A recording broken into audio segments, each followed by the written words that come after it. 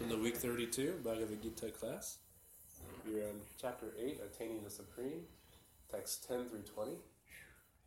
And last week we talked about karma. Our karma means you're taking different bodies. You're going up and you're going down. Performing pious activities, sacrifice, you go up. Performing karma and you're going down. But basically karma means you're going through many different varieties of bodies in the material world. And Krishna is describing, because he's answering these questions posed by Arjuna, so he's speaking exactly how to attain the Supreme. So he said, whoever thinks of me at the time of death, he attains my nature, of this there is no doubt. He says, whatever state of being, whatever bhava, deep emotion, deep attachment at the time of death, that state he will attain without fail. And then Krishna says something that Prabhupada says is most important for all men to understand. That is, you should always think of me in the form of Krishna. At the same time, carry out your prescribed duty of fighting. With your activities dedicated to me and your mind and intelligence fixed on me, you will certainly attain me without doubt. So he says this is most important for all common men, as it shows that we engage in Krishna consciousness while doing our duties, as opposed to giving up our duties and just going off into the forest and meditating. So it means we do seva for Krishna while remembering Krishna, based on our proclivities, our talents and abilities. We perform devotional service while thinking of Krishna. And Krishna promises we will attain him. So, we would like to move into our next section.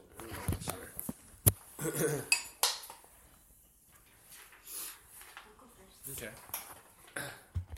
Sorry, I'm a little cold. Okay. You can hear it. Thanks.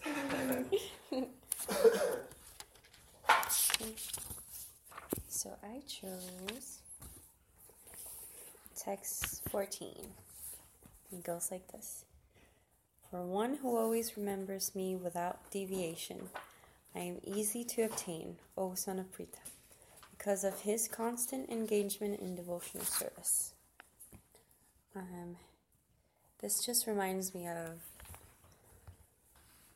that relationship aspect is just so beautiful. It all starts with chanting and building that. I see chanting as almost like a channel where you kind of open your heart and you're like, Krishna, I'm ready to know you, almost. In Krishna, it's almost like you open a window and he can reciprocate with you, and it becomes the space where you get to know him. And in that space, you ask for what can I do for you? Because when you have a relationship with someone, like we always say, we want to do for them because it feels great to do something for someone you love. So when it gets to that, then it's really devotional service. So I can see how you can obtain him through devotional service, because I see it that way. And that's what I got from that. An application would be just keep doing devotional service. That's interesting that you were mentioning creating space. Yeah. So a large part of that's what we're doing. Is actually what we're being given as ISKCON society is space and an environment for us to perform devotional service. Exactly. And a large part of our preaching is also creating that environment where people can come in and perform devotional service. So I liked what you said about creating that space and that time, and how that's actually a great gift from Srila Prabhupada, from all the devotees who created a space for us to think about and practice these most essential practices for our highest benefit. So, who else? I picked the same one. Exactly. So anyway, so that's my discovery. Same verse, everything. From the purport of that report, it says, now, excuse me, I'm going to try to speak some Sanskrit here, so I'll probably butcher that a bit, so you can help me with that. As stated in the Vedas Katha Upanishad 1.2.23, Yam Avaisha Vernute Tene Labhayas Tasyasa Atma Veranute Tunam Swam. One who is fully surrendered and engaged in the devotional service of the Supreme Lord can understand the Supreme Lord as he is. And as stated in the Bhagavad Gita 10.10, Dadami Buddhi Yogam Tam, the Lord gives such a devotee sufficient intelligence so that he ultimately the devotee can attain him in his spiritual kingdom. So that's the understanding of that verse. In the purport also, in the application, a pure devotee always engages in devotional service to Krishna in one of his various personal features. Krishna has various plenary expansions and incarnations, such as Rama and Nrsimha, and a devotee can choose to fix his mind in loving service to any of those transcendental forms of the Supreme Lord. Such a devotee meets with none of the problems that plague the practitioners of other yogas. Bhakti yoga is very simple and pure and easy to perform. One can begin simply by chanting Hare Krishna. The Lord is merciful to all, but as we have already explained, he is equally inclined toward those who always serve him without deviation. Anatta, he was quoting this, I think it was Srila Prabhupada, but I can't say for sure. But he was saying Bhakti Yoga is so simple that you might miss it. Because, the rituals and the Vedas are, you have to pronounce things just in the right way. You have to have just the right environment, amount of time, and qualifications. And people are doing all kinds of very complicated endeavors. They're creating all these systems and technologies and trying to go to other planets and things. But bhakti is actually very simple. It just means to try to do something with love for Krishna, try to be humble, and try to serve, which is natural for us, but not natural in this world. Ultimately, it's natural for us. But, yeah. Okay, next. Do you want to share? Yeah. Okay. Funny enough, it was the same chapter, the end of the purport by Prabhupada, when I found it really interesting and something that I think a lot of people in different parts of their path and the spiritual journey, where we get in our mindset that we need, maybe I could say, I'm at work and I hate it here. I want to be at the temple, a holy place. And it explains here how just constantly having your mind on Krishna, you kind of create that environment in itself, like you were saying, kind of creating that space. So I think people tend to have a separation, said, this activity, this thing, going to sleep or brush my teeth, that's not holy, or talking to this person, that's not holy. But then these people or this area, this is super sacred and like a different thing. But it's understanding that so long as we carry Krishna with us, then that essence will constantly follow us. And how he explains the 5 types of engaged devotional service here. So he says, in devotional service and neutrality, as a servant, as a friend, as a parent, and as a conjugal lover of the Supreme Lord. So I like that he gave the examples of how we can look like, okay, now I'm going to be a friend to this person, and in my time of, chanting the Maha Mantra, doing devotional service, I'm being a lover of Krishna. Or time comes, being a parent, you can kind of share that love through those different methods. So I found it really interesting. Did you think of any way you want to personally apply those teachings into your life? Definitely, it's just I guess the main part of this chapter is constant thought of the Supreme Lord. So rather than saying, I'm going to go to work and my job is to do my job and be respectful, and then I'm going to go do devotional service, or then I'm going to have my time. I can more implement and say, hey, I can, while I'm interacting with friends or co-workers, I can still have Krishna in my mind, and it helps me, it makes me feel so much better, and I can, create that environment rather than what becomes a habit of me being I'll chant my runs later, I'm busy right now, or I gotta do something else that's separate in a sense. So I can definitely work more on just having that mindset, and having my presence, my consciousness on Krishna, and then my body may be doing work, but I'm constantly thinking of him. So, yeah. if we keep that in the forefront of our mind, that this Krishna consciousness means to be thinking about Krishna, be absorbed in Krishna, and to develop our attraction and love for Krishna, then we can make a lot of progress. There's something called Smarta Brahmanas. And Smarta Brahmanas, they're very good at following all the rules and regulations in the Vedas. But they oftentimes, they do it. That's kind of the definition of Smarta Brahmanas. They missed the point. They missed the main point. So there's this nice description. It's in the Japa book, if you remember, where this Brahmana is meditating, and a lady runs past him and knocks into him. And so he's kind of agitated by that. And he's kind of thinking, why did she knock into me? And when she comes back, it's a different mood. He's still there. And she's real nice and says, hey, how you doing? And he says, how come you're so thoughtful now? And when you were coming the other way, you just knocked into me. She said, oh, I'm so sorry. Please forgive me. I didn't mean to do that. I was actually just completely thinking about, I was going to see my lover, and I was just completely thinking about them, and I wasn't thinking about anything else. So the meaning of the story is that she was absorbed in her lover, and the Brahman was supposed to be absorbed in God. Brahman means one who's absorbed in spirit. But instead of that, he was agitated and thinking about why this lady had knocked into him. But she was very focused, that she didn't even notice, because she was thinking about her beloved. So similarly, as devotees are the highest, they're beyond brahmanas. They're beyond the 4 different varnas, because devotees always keep that goal of being fixed on Krishna, of developing that attraction and love for Krishna in the forefront of their mind. So thank you so much.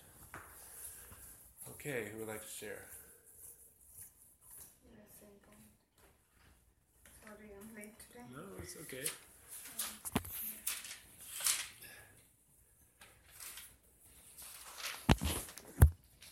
It's about the discovery. I kind of discovered in the 8.14 verse about it's describing about devotional service. Pure bhakti is described in this verse by the words ananya chetaha, without deviation in mind. Understanding this verse particularly describes about pure bhakti, where you will reach to the stage of complete detachment and renunciation. In the previous verses, it was described 4 kinds of devotees: the distressed, the inquisitive, those who seek material gain, and the speculative philosophers. Different processes of liberation have also been described: Karma Yoga, Jnana Yoga, and Hatha Yoga.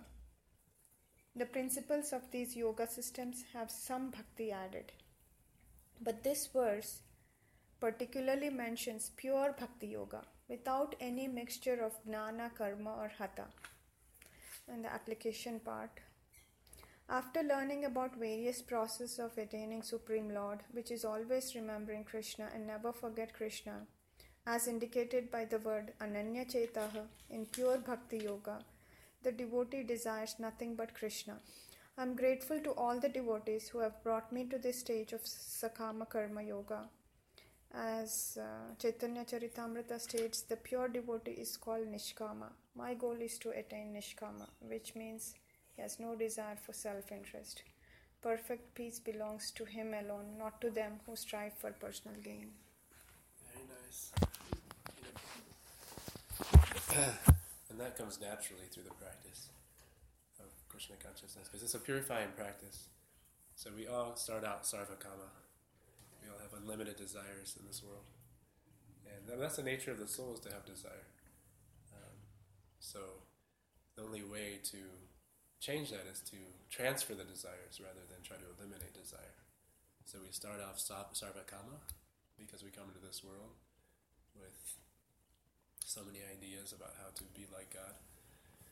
And through the purifying process of Krishna consciousness, we become akama. And there's a nice verse in Bhagavatam, and it says, Akama sarvakamo va moksha kamo dardi trivena bhakti yogena yajeta purusham para. So whether one has no desires, one has unlimited desires, or desires liberation, you should fully engage in devotional service. So that's, in other words, that's the medicine, it's the solution to whatever situation we're coming from. So it's not that the people that have akama, no desires, they don't engage in devotional service, or those who desire liberation, they also can engage in devotional service, because through that devotional service, just like there's so many instances where impersonalists have become devotees of Krishna through contact with devotees and through the devotional service, they've actually developed this love for Krishna. So it's a panacea. It's a solution for everything. So.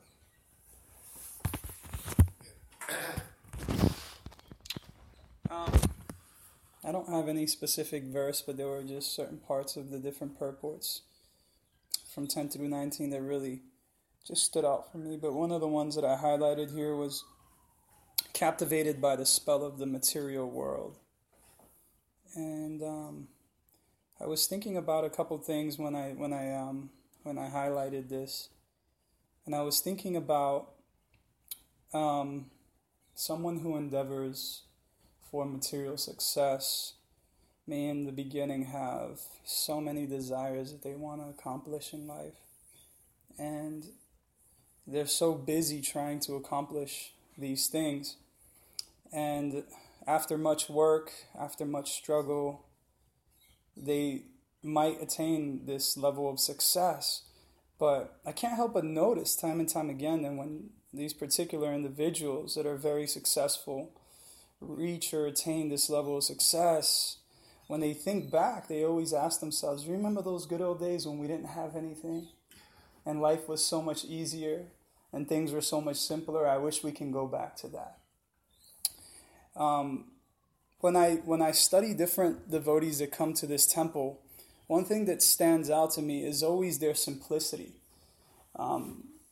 A lot of times what we might consider to be elementary or even grade school or even kindergarten, we might tend to want to overlook it as if it's preliminary and there's something more. But what I see in devotees that come here that are much more advanced than I am is they live in this simplicity, and it's like bhakti yoga, like you said, is so simple. But a lot of times, because it's so simple, we think that there has to be something more. And it is this very process that is the end goal. It is this very process in which we're striving is to engage in this devotional service. And I think that if we can really just understand that, then we'll never be in that position where we feel like, oh, if I can just go back to those days where things were simpler. I think the devotee understands it. Is this making sense? Yeah. I mean, I'm just kind of everywhere, but it's like understanding that, gosh, it's so hard to explain. It makes sense in my head, but like bhakti yoga is, to me, it's like it's everything. It's the end goal, and it's like I'm not trying to graduate into something greater. I want to relish this process. I'm not thinking, okay, I'm engaging what's next. I want to, because I understand that this is literally, if we can live in this place, if we can understand, like you gave that example of this person who is, racing to see their lover. This person obviously gets it. And then the other person is missing the point, like you said. And I think a lot of times that can happen because we can become captivated by so many things, by so many desires. And these desires might occupy the space of just this very simple, pure devotion. And that's, to me, I always seen that's what seemed to impress Krishna the most. That's what seems to impress Prabhupada. That's what seemed to move his heart, is whenever someone would do something simple with just love, with bhakti. It was like that was everything, but it's so simple that sometimes we miss it. And, that's kind of what I wanted to say. So my thing is I want to remain in that space where I can understand that that's what it's all about. It's about that bhakti. It's about that love with which you do everything.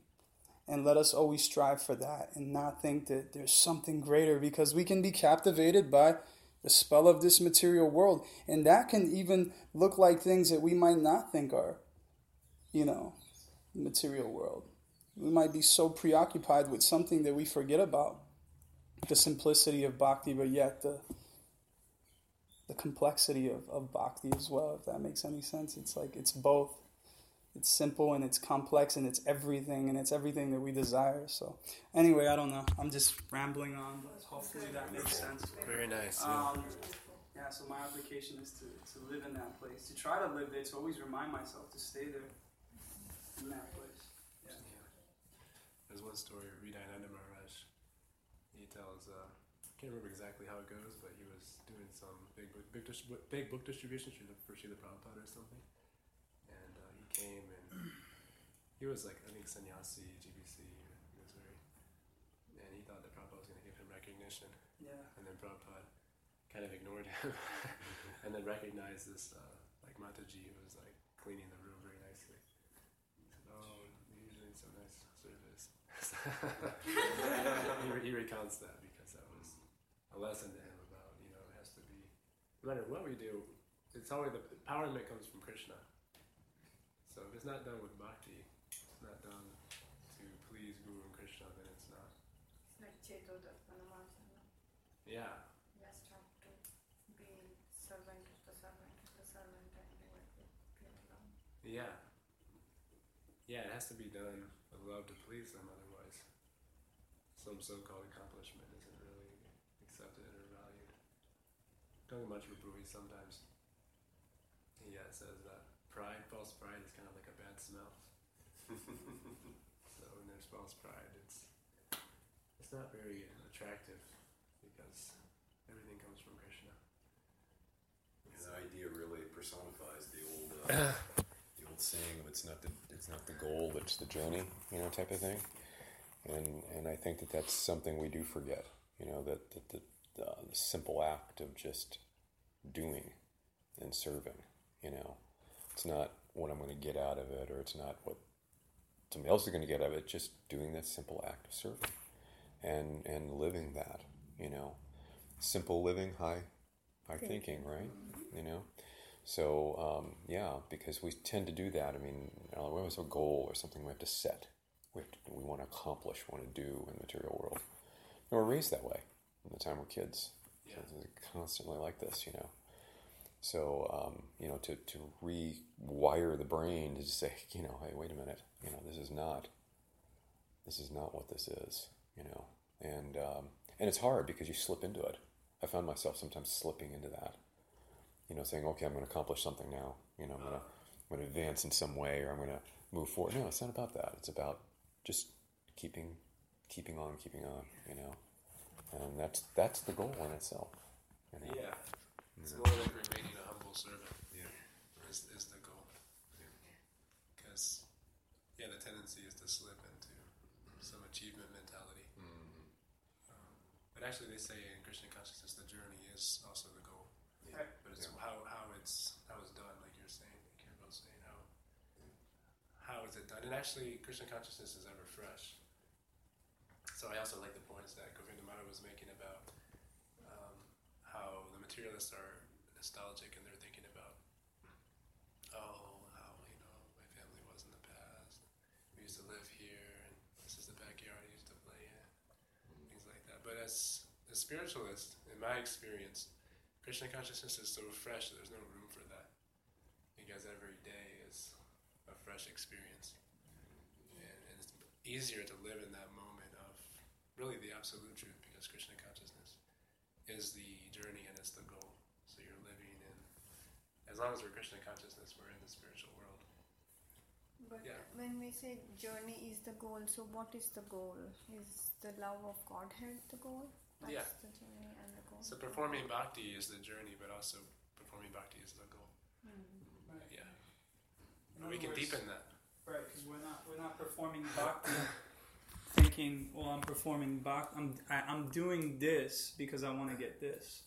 You see, that's kind of like, that's like a material endeavor. Does that make sense? It's like I'm doing this, and I'm not thinking about what can potentially come out of this. but somehow, some way, the byproduct is pure love of God. The devotee's just so, like, he's so just fixated on wanting to serve Krishna, but he's not thinking, I want to make advancement.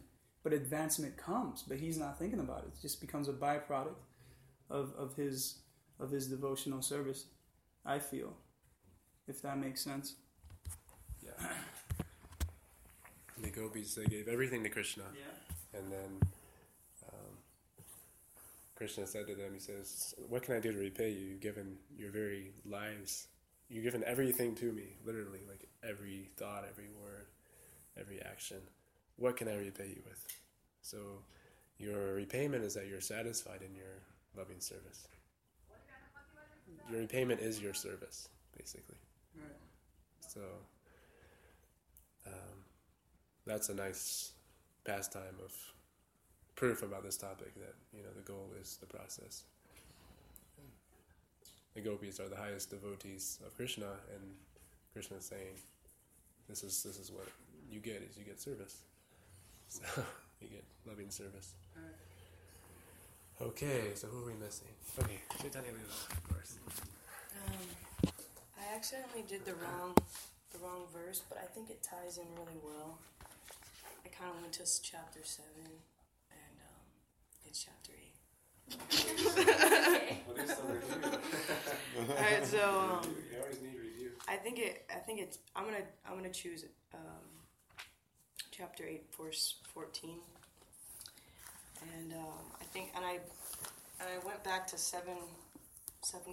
I think Prabhupada really breaks this down. Really, it's this verse. It's the divine energy of mind, consisting of 3 modes of material nature, is difficult to overcome, but those who have surrendered on to me can easily cross beyond it.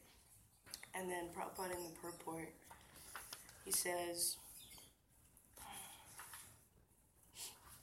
okay, so being thus covered by material energy, one cannot possibly overcome its influence. And this kind of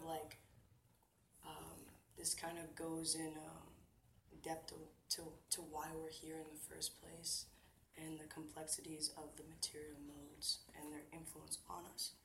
So the living entity belongs to the eternal supreme nature of the Lord, but due to the contamination by inferior nature, matter, their illusion is also eternal. The conditioned soul is therefore called Nitya Badha, or eternally conditioned. No one can trace out the history of his becoming conditioned at a certain date in material history. Consequently, his release from the clutches of material nature is very difficult. And even though the material nature is an inferior energy, because material nature is ultimately conducted by the supreme will, which the living entity cannot overcome, inferior material energy is defined herein as a divine nature due to his divine connection and movement by the divine will. Being conducted by divine will, material nature, although inferior, acts so wonderfully in the construction and destruction of the cosmic manifestation. And then it says a verse, it says some Sanskrit. Although Maya illusion is false or temporary, the background of Maya is all the supreme magician and the personality of Godhead, who is Maheshvara, the supreme controller. So in the background of all of this, Krishna is controlling everything. And it goes on to say, I like this, the way that Prabhupada said this. He said, another meaning of guna is rope. And then the meaning of guna, he described in the verse previous to that. He says, guna means modes, and Krishna is nirguna, which is the modes are emanating from him, yet he's not affected or subjected to the modes. And so in this, it's really cool how he broke this down, where he says, another meaning of guna is rope. And it's to be understood that the conditioned soul is tightly tied by the ropes of illusion. A man bound by the hands and feet cannot free himself. He must be held by a person who is unbound. So Krishna is that person. Krishna is unbound. And then it goes on to saying, because the bound cannot help the bound, the rescuer must be liberated. Therefore, only Lord Krishna or his bona fide representative, the spiritual master, can release the conditioned soul. So only by their mercy and their reciprocation can one be free from illusion. And so another, I'm sorry, I'm taking too long. Another part where this kind of ties in, I think. Okay, without such superior help, one cannot be freed from the bonds of mercy. Devotional service or Krishna consciousness can help one gain such release. Right? So only through the process of devotional service and through that yajna, through that sacrifice, through that surrender, can one escape, this material entanglement that we've been suffering for millions and millions of lifetimes. So I kind of tied in to this verse. I was just like, what is it? Because it kind of says, it kind of repeats what they're saying, but I was like, what does devotional service really mean? Which verse does it tie into? Just the one 8:14 that everybody. But I just kind of I wrote some things down. I was like, what does devotional service really mean? What does it mean to devote yourself to Krishna and render service to him? It means to love Krishna, to please Krishna, and to direct your propensity to love, which is one of our natural characteristics is to love, and you're directing it towards Krishna through your actions, and you're demonstrating your love, and it's done selflessly and absent from any personal gain or profit or any adoration or anything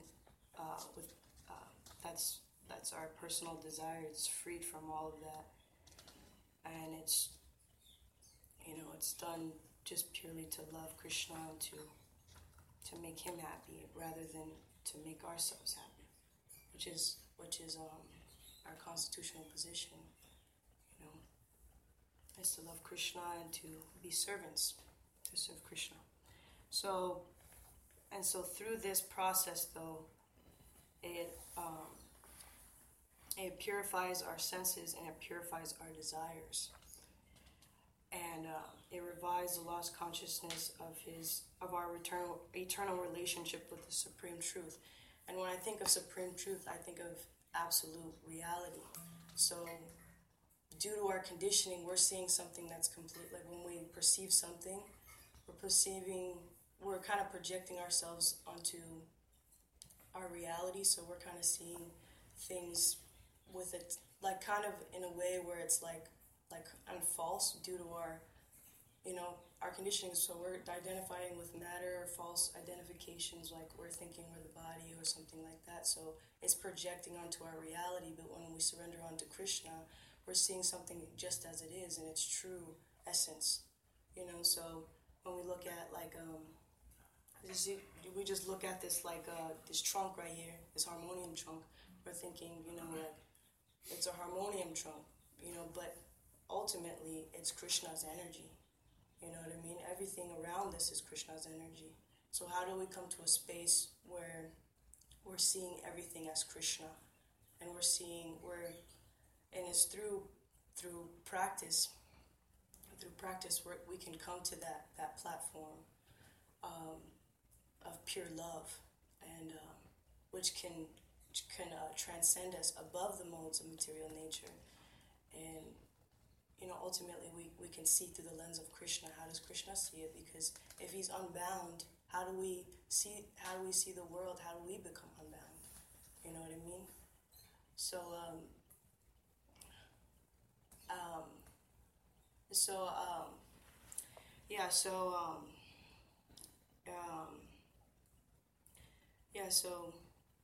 this is a process of Krishna consciousness, and I think my application is to when there's so much more to say. I have so much going through my head right now. There's so much depth to it, but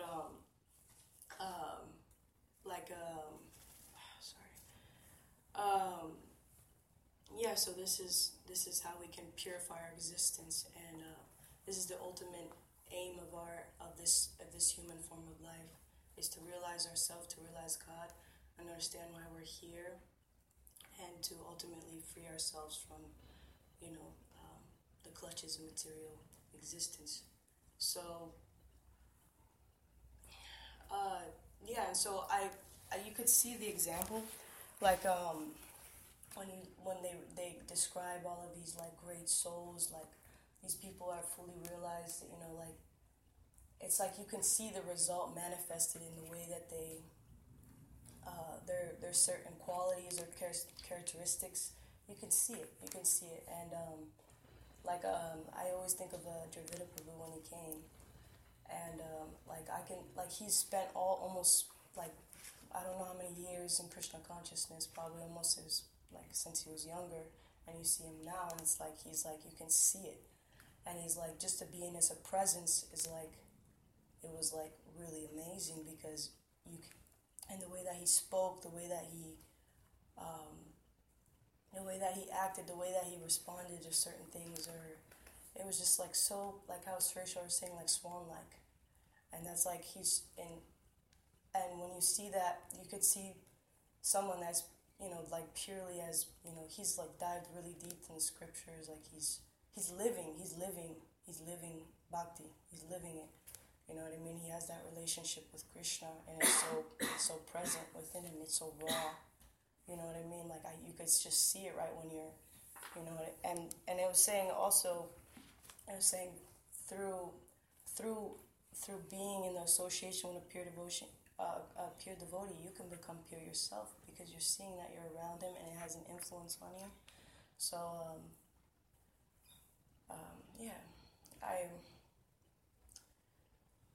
so I want to, you could see it, and it kind of like inspires you, like when you see it in people, you can see it manifested in somebody, and like it pushes you further because you have this conviction, like, oh, that could, you kind of see yourself, like, I could, at one point that can be me, you know what I mean, that can possibly, yes, it's very unique, everybody has a very unique and relationship with Krishna. It's on an individual basis, but yet, you can see that relationship and how much fulfillment has brought in their life, and you could see, if you keep on endeavoring with sincerity and, you know what I mean, just keep on loving Krishna and giving yourself, like that you can possibly, Krishna can reciprocate with you in that way, and you see it in people's lives. So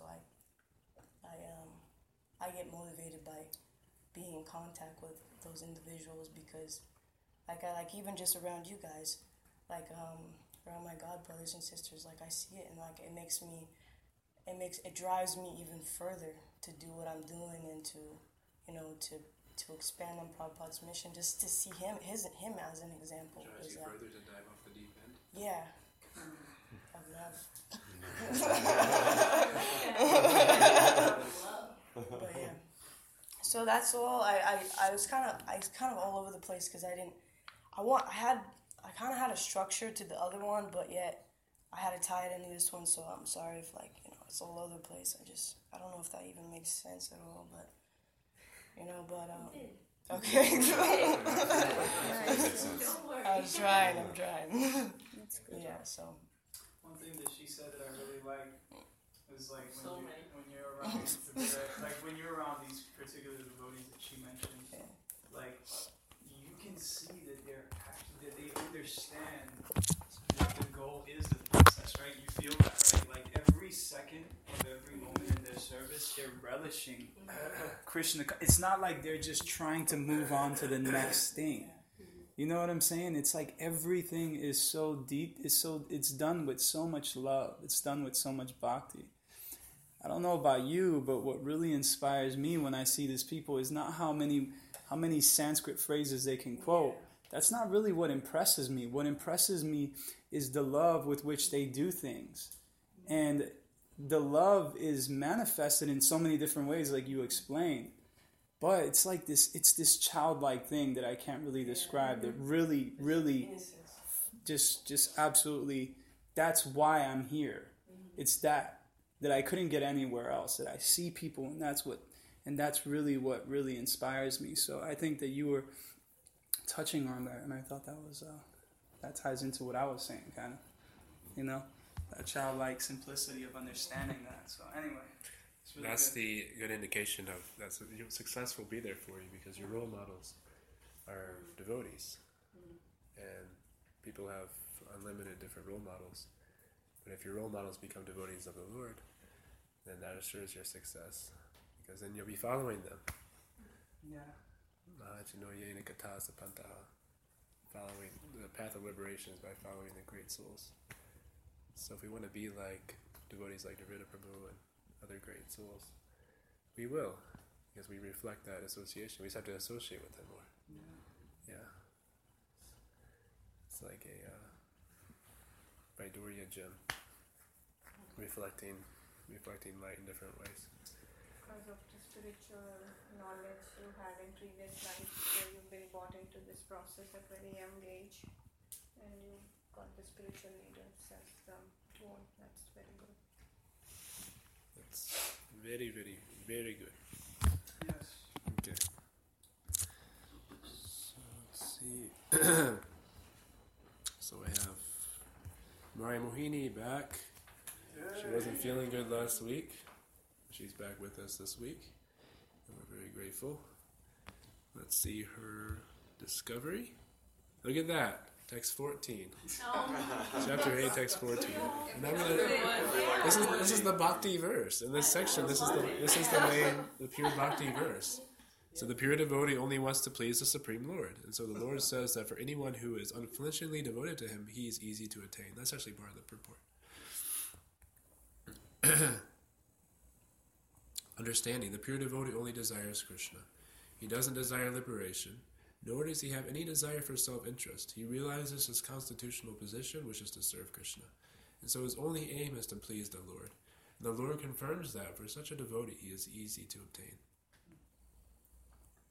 Jai.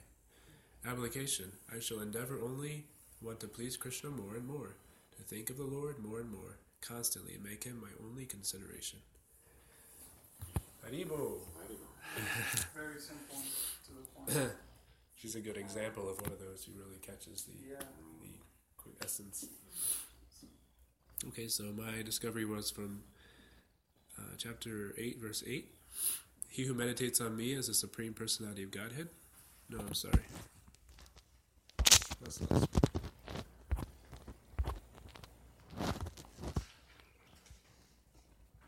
Okay, this is from 8:17.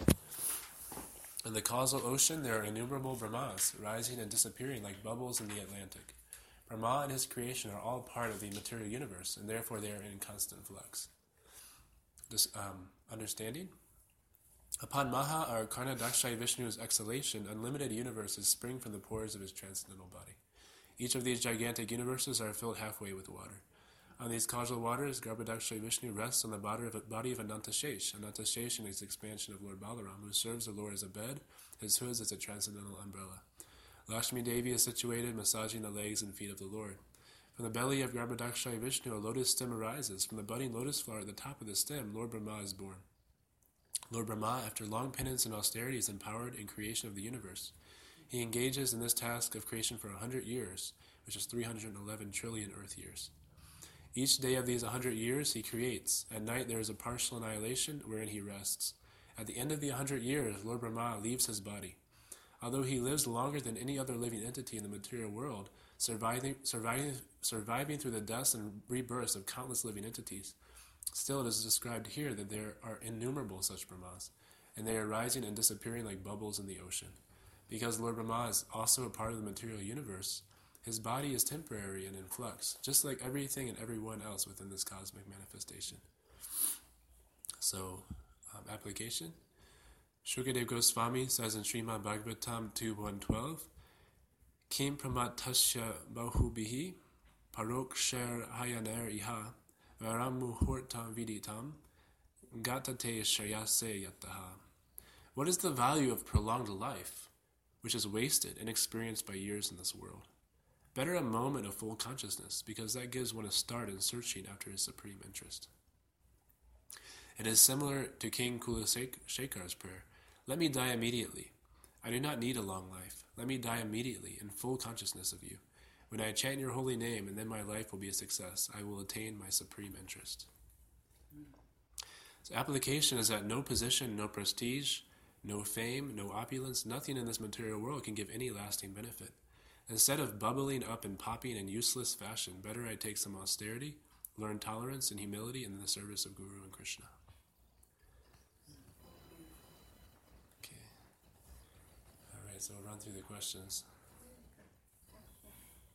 Explain some of the points Srila Prabhupada makes in 8.14 purport about Bhakti Yoga in relation to other types of yoga.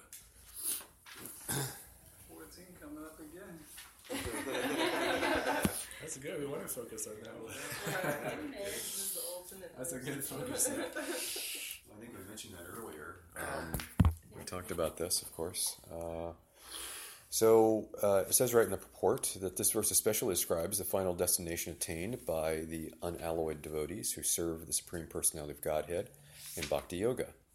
Previous verses have mentioned 4 different kinds of devotees: the distressed, the inquisitive, those who seek material gain, and the speculative philosophers. So different processes of liberation have also been described: Karma Yoga, Jnana Yoga, and Hatha Yoga.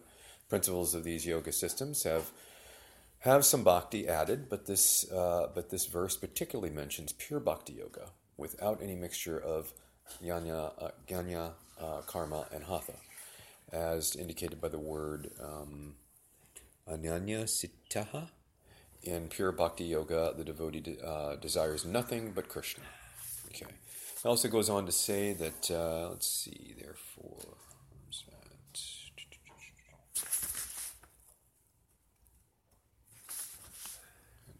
Didn't write down the whole thing, so I should do that, because I think I always will catch it and I don't. Okay, well, anyway.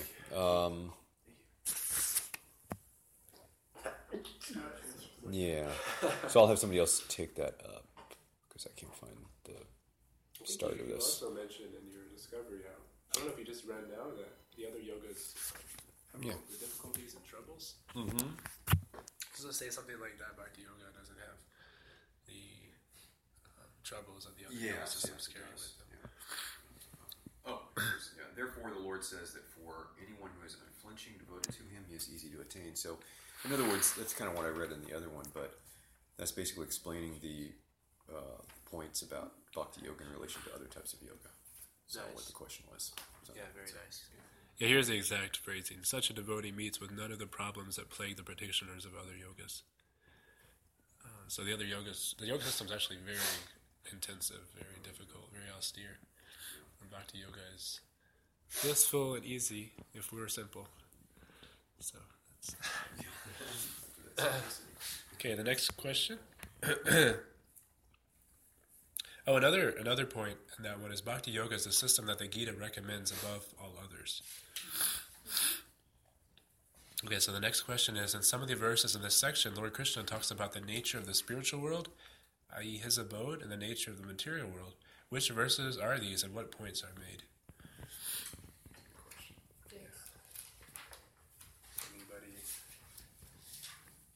Anybody do their due diligence? I just wrote, go ahead, go for it. 8.16, 17, 18, 19 talks about material world, and 8.20, 21 talks about spiritual.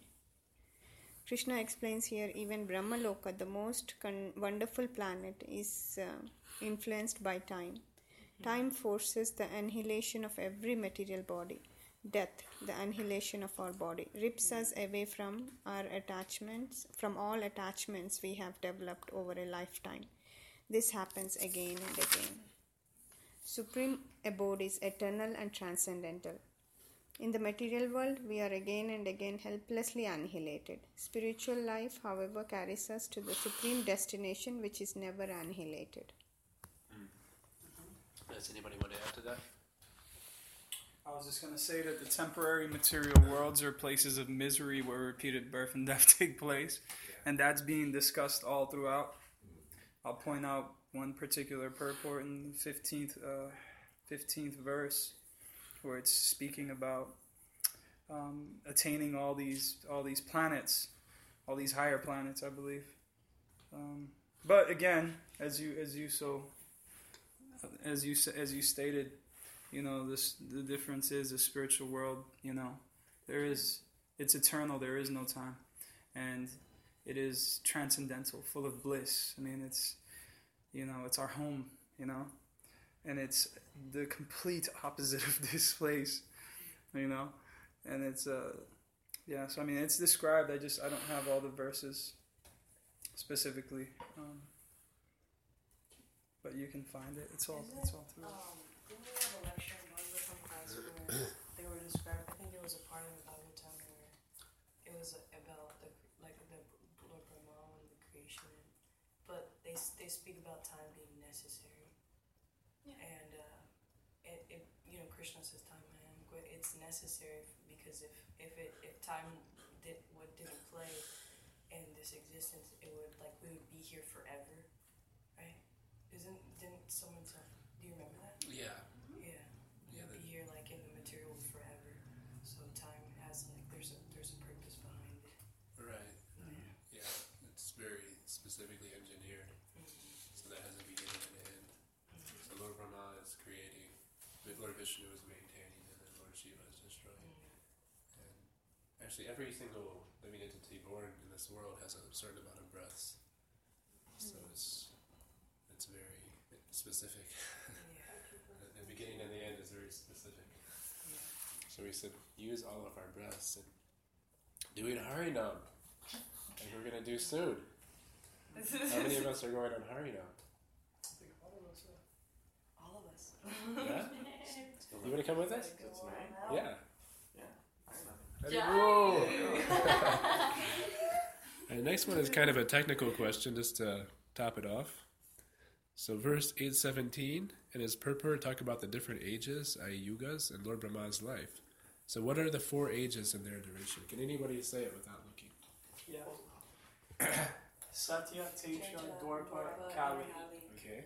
And then it goes 1,800,400 and something years. So this is you're saying Satya? Satya Yuga, it's 1,800,000 and some odd years. Ooh, you're close. Very close. 1,728,000 Oh, okay. years. And then it goes down the quarter every time. Yeah, it goes. Yeah. It adds 400. It goes down 432,000 years. Yeah. Every yuga. Every I totally knew that. Yeah. Sure. And how many does I Kali noticed Yuga that have was without after looking? that. I was just like, that's a big Kali hole out Yuga. here. How long? How long is Kali Yuga without looking? 432. 432. Okay. I know that. All right. So what is the duration of Lord Brahma's day? That's, oh my gosh. Oh, It's I all know, the cosmos. man. I knew it. It's 8 billion something because it's two. It's the day. It's the day and the night. Yeah, day and the night. It's The a full day day. and a night. So it's 8 billion something. 200. Yeah. Is it two? Gosh, I can't remember. Just say bajillion. That's it. 8,640,000,000. 640 million. million. That's what it is. And then Earth years. and then 12 hours is Earth 4,320,000,000. Yeah. Now, I was reading, you would see his Lord Brahma's day and night. So combined or day and then you gotta double it to include the night. When it says day and night, it's combined. It's Oh, okay. I was making Yeah. sure. That's combined. Yeah. So I was like, do I gotta time this by 2 now? This is all Good question. Yeah. Whatever the case may be, our time here in material world, our day is like a blink of an eye. Yeah. It's like, I know, right? Comparison. Our year here is like, Yeah. So 4,320,000,000 years is 12 hours, and if you bring that down into one cycle of the 4 ages, that's 4,320,000. You see? So 4,320,000. When we do it times 1,000, then it becomes 4,320,000,000. So I want to know how many seconds our life is in one whole day. It's we're 0.2 seconds. That's our lifespan. yeah, compared to this. yeah, it's like really nothing. fast. Right? Lord Brahma's time. Yeah. Yeah. Well, what did we say? Very, How very many small. seconds? How many seconds we said there Well, was in a day? one day for Brahma is like one year for us is like one moment for Lord Brahma. Right. Like a So if we moment. live 100, so it's like basically 100 moments, and a moment is kind of less than a second, isn't it? Yeah. So it's like less than 100 seconds. It's 100 years for us. So Like insect thing, if it has consciousness, then you think how much the human years. yeah. For him, we're like Lord Brahma. Yeah. Right. Yeah. Exactly. But it's said that every single living entity, it feels like 100 years. Right. Even for Lord Brahma. Yeah. So it doesn't feel any longer. Okay, so last question. What is the duration of Lord Brahma's life? No, somebody did. Lord Brahma's life. Oh, right.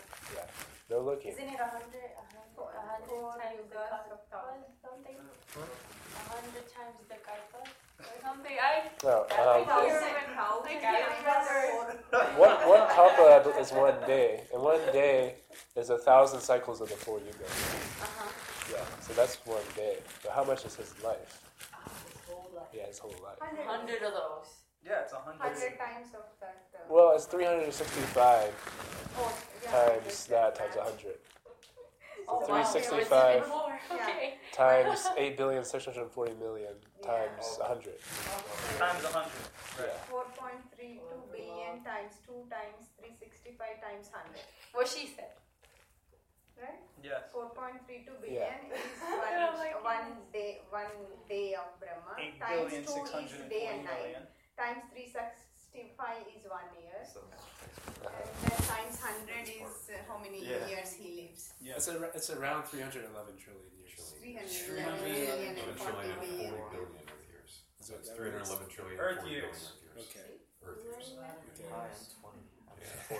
But I like this one line it has in here. You like By these basically calculations, the one. life of Brahma seems fantastic and interminable, but from the viewpoint of eternity, it is as brief as a lightning flash. Yeah.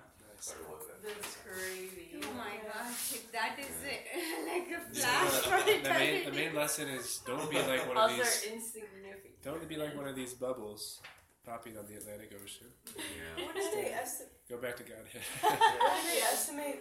Like in this current science, what do they estimate the duration of Earth to be? Like only like a bit. Like what is like a billion? You mean this the is Earth? it's No, 400. not this year. Not like in just like regular modern like science. They're saying like the ultimate death will be when the sun dies, because then Earth can no longer. But I'm saying like from How old the how old planet do you is. think? Yeah, how old do you? How old do they say Yeah. the Earth is? Like a billion years old. I thought it's like 4.2 billion years old. 4.2 billion years old. That's Which is completely close off. They to don't our understand thing. the yugas. They don't understand the cycles. There's a No, different. actually it's right. 4.32 billion years is. Oh yeah. No, I'm confused. Anyway. Because it's Yeah, you're annihilated right. after 1 day of Brahma. Right, after 1 day, so that's 8 billion. That's 8 Yeah, exactly. billion, So only half is done. 640 million. We So come that would from just a- be like one day of Brahma. We come from a different scientific paradigm. All I know is we have fun with a math geek in here about that. I tell you what, they're Yeah. their brains are They'd be going. going at it. Yeah. Well, you kind of came up with that in your head, didn't you? No, not really. I read it. Okay. No, I'm a horrible math person. All right, Krishna, let's go out Yeah, there. yeah. Chant. It's only 2,000 years old. The Christian says the